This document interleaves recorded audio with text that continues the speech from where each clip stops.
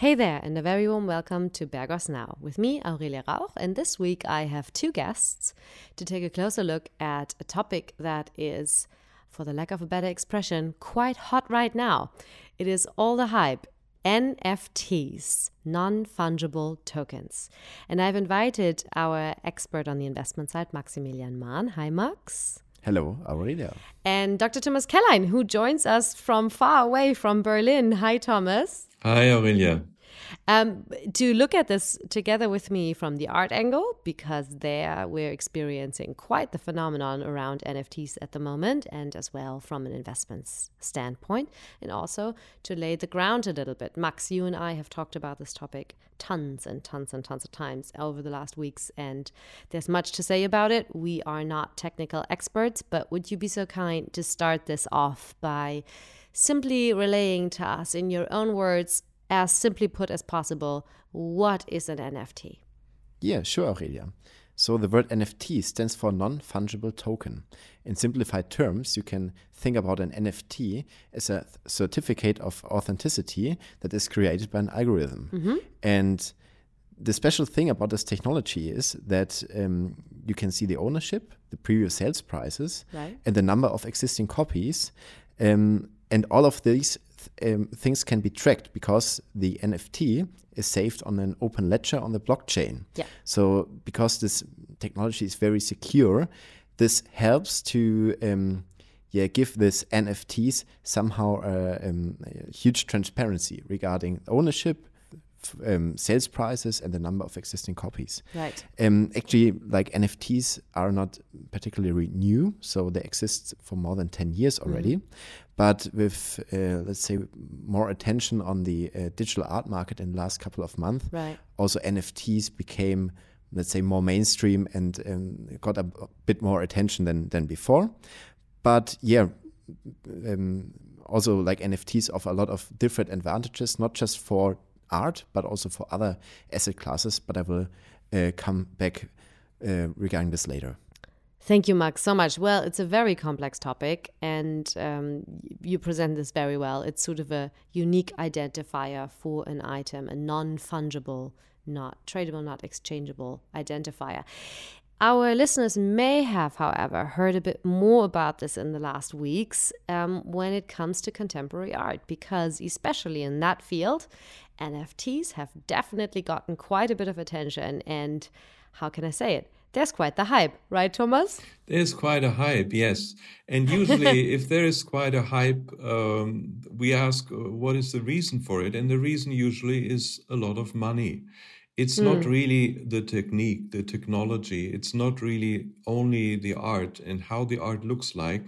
It's an incredible amount, which is $69 million, which right, makes a completely unknown artist, technician, let's say, aesthetical thinking person, a world-famous figure, and his name is Jan Winkelmann. All of a sudden, he is, I think, number 3 in the living artist ranking. And he has collected a lot of images and has all put them online. And he jumped on this crypto bandwagon only about half a year ago in the fall of 2020. And lately he had this conversation with Christie's, and they were selling this one piece by Beeple, that's his artistic name, for these 69 million US.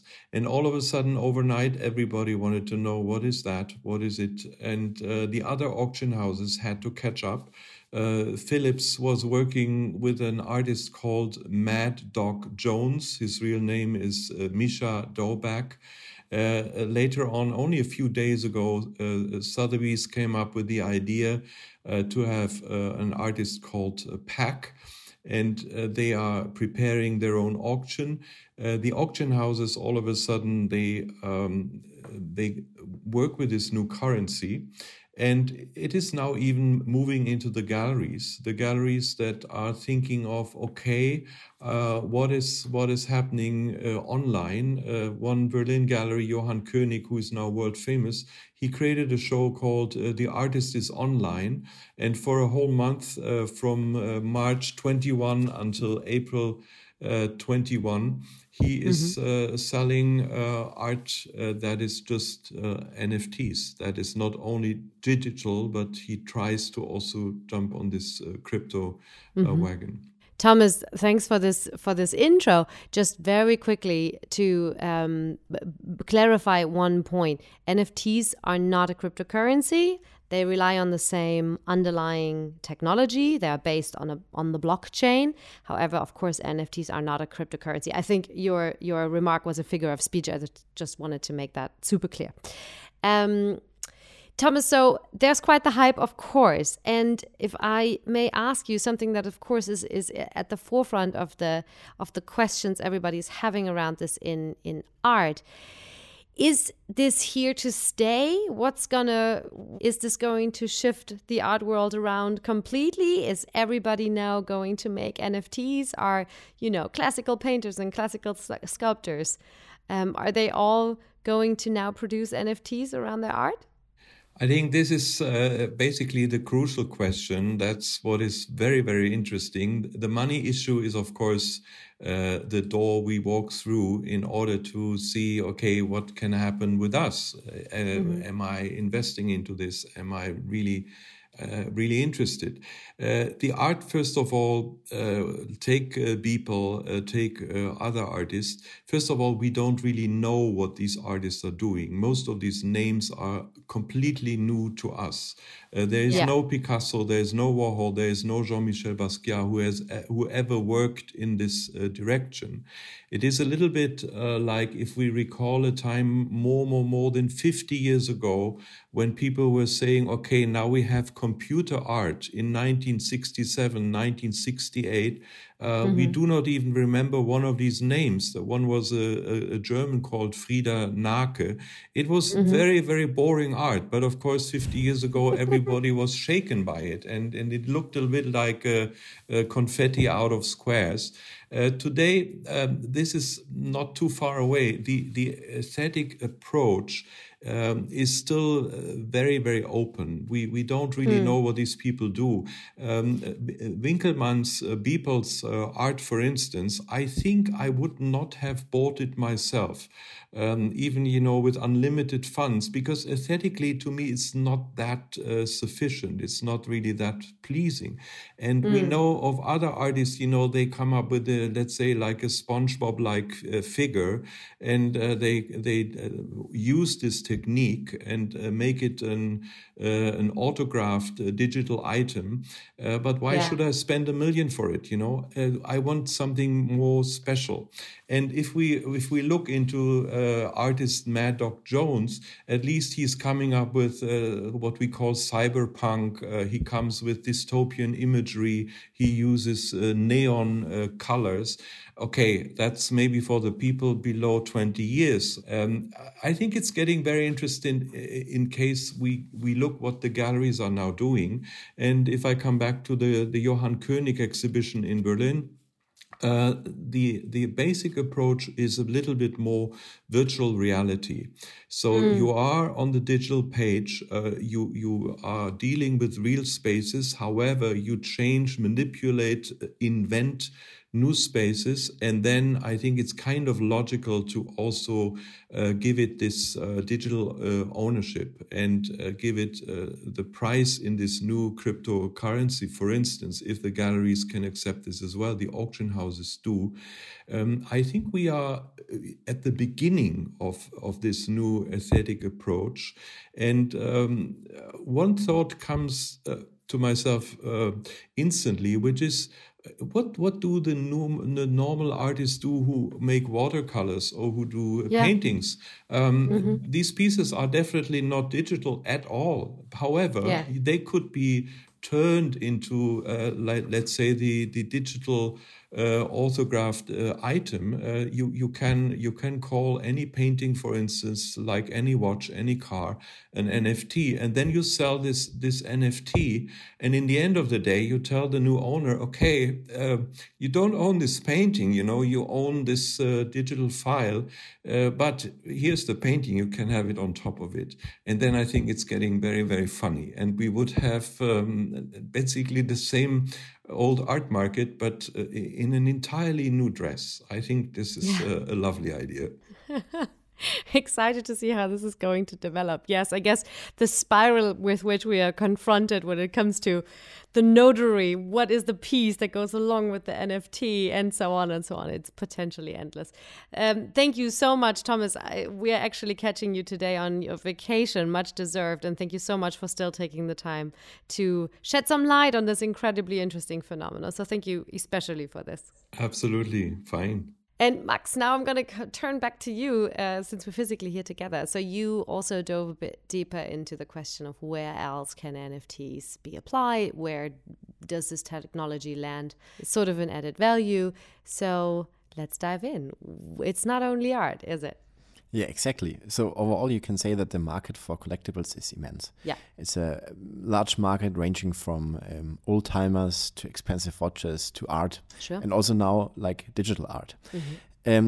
But overall, it's a technology that also enables things to be traded that haven't been traded before. So for example, the first tweet of the social media website Twitter was just recently sold to an investor.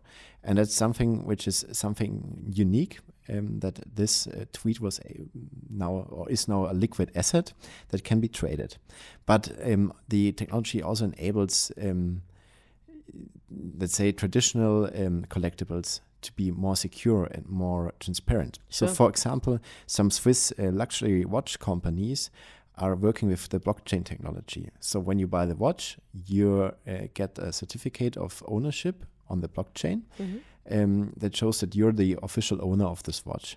And let's say I bought this watch in the store and now I sell it to you, then I can also transfer the ownership on the blockchain to you. So it's something that is really, or has the potential to revolutionize the used watch market, because it offers a lot more transparency. Yeah.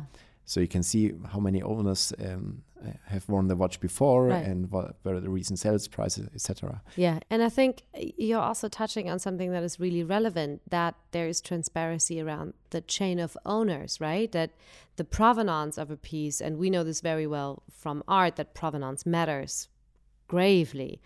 That simply the fact that a certain person, an individual, may have owned a piece before you adds to the piece's value. So there's this whole other layer that is introduced by this technology as well.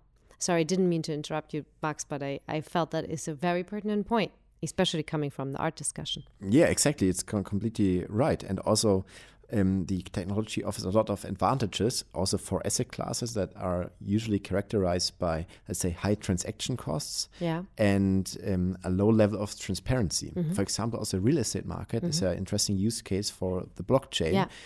So the tokenization of real estate is also, let's say, a trend topic or a hot topic, because it could enable real estate ownership with, let's say, smaller stakes, so you don't have to buy a whole house or a whole building. You can also just buy one token of the building, which is maybe consisting of, let's say, 10,000 tokens or 100 tokens.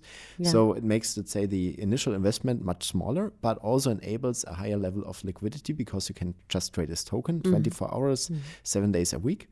And you have a higher level of transparency, because you can also see the former ownership of this token, or also of the whole real estate. Because usually the real estate market is a market with a lot of transaction costs and a really low level of transparency. So there are a lot of costs that are involved to get like the information that you need to purchase a real estate investment. So this is an interesting use case, and I think it can go even much far for other, let's say, traditional asset classes or collectibles. But let's see what the technology will bring. When something is as hyped as this is at the moment, or let's just say it's everybody's sort of portfolio of conversation topics at the time, could it be a hype? What do we think? So it's definitely a hype. So you see a lot of money flowing into this NFT trend, especially in digital art, in collectibles, also in music. But it remains to be a bit unclear, like if the buyers of those assets, of those NFTs, are actually people that just want to have quick money or easy money in terms of speculating on a rising price, or if the buyers are really collectors that want to hold these NFTs in the long term. So it's going to be interesting how the prices of these assets are going to develop in the medium or also in the longer term. Because I think it's quite easy to buy an NFT, but to sell an NFT to another, to someone who is sharing your taste and wants to pay more for the same asset that you already have, I think that's a bit tricky and not that easy as some people might think. So let's see how this is going to develop in the future. And in principle, it's not just for NFTs, it's for every other asset class. If you decide to invest in something, you should somehow understand what you're doing and what you're investing in. Yeah. And it's something which is really important also for NFTs, because it's such a young asset class, such a young market, which is like not yet established and is still developing a lot. So you should really understand what you're doing. And let's see. I think it's definitely a hype at the moment. I'm not sure, because the technology offers a lot of opportunities, how this is going to develop in the future, if we will see like this as the, let's say, pushing more into traditional asset classes, or if it is just like, say, a short-term phenomena which is driven by the higher Bitcoin price. So let's see, it's going to be interesting. Well, I guess it's also another open question of the platforms for the trading, right? I guess there's going to be quite the push to market in different ways of finding the footing and where to trade these NFTs. It's interesting. We're right at the beginning. Thank you so much, Max, for sharing your insights. I think it's an incredibly interesting topic. I hope you'll be back with more when there's more to say. Yeah, definitely. Thank you very much, Aurelia. Thanks for being here, Max.